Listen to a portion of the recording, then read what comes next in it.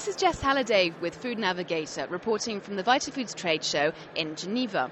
I'm joined by Lynn Dornblaser of Mintel, who has been doing some presentations on the free-from market. Thanks very much for joining me, Lynn. My pleasure. So, Lynn, you've been showing me some graphs of the market growth, and it's very much on an upwards, well, more than a curve. It's heading for the sky. Yes, it has, but it's interesting to take a look at what those graphs actually mean. When you dig down a little bit further, you see two big changes in the marketplace. One is in Latin America. We saw in Latin America, starting in early 2008, culminating in early 2009, a huge spike in the number of products with any kind of a free-from positioning. And for us, that's low, no reduced lactose, gluten-free, no animal products, and the very big claim of low, no reduced allergen. So what caused that spike? Regulation. What we saw in the marketplace was, especially in Brazil, companies being required to say if products contained allergens such as nuts, and also the flip side of that, companies doing a very good job of labeling their products as containing no allergens, containing no gluten, containing no whatever. And that really caused the number of introductions to skyrocket in that time period. So we're really talking there not necessarily about products which are formulated to be suitable for people with allergies or intolerances, but which may never have had the allergens in them in the first place. Is that right? Yes. Well, we see both in the marketplace, but we're seeing growth in products that perhaps never did have any allergens, so no wheat, no dairy, being labeled as not having them. A real good example is like oat-based snack bars. A great example of ones that we see on the market talking about containing no allergens. Well, they never did contain allergens, but it's giving information to consumers so that they're better able to make the choices that they want to make.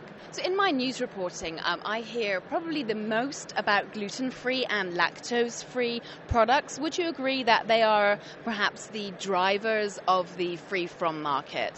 Yeah, I would say that most definitely gluten-free is the biggest single driver when it comes to product introductions. Lactose, low, no reduced lactose is very important, but it depends on the part of the world.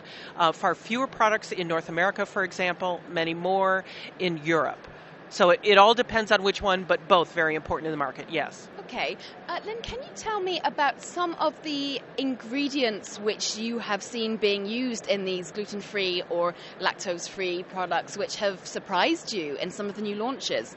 Yeah, there are two ingredients especially that are new and we're seeing appear more and more, and both of them are what many call ancient grains. One is spelt, which is a grain that is naturally gluten-free.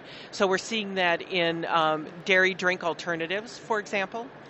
We're also seeing quinoa, another ancient grain, showing up in beverages and most definitely showing up in snacks. And what's interesting about quinoa is what they call a complete protein. So it provides protein and fiber and all the amino acids that you need. So it also makes it very suitable for vegetarians. That's very interesting, putting grains into a drink format. It's not something that I would have thought would be an obvious format.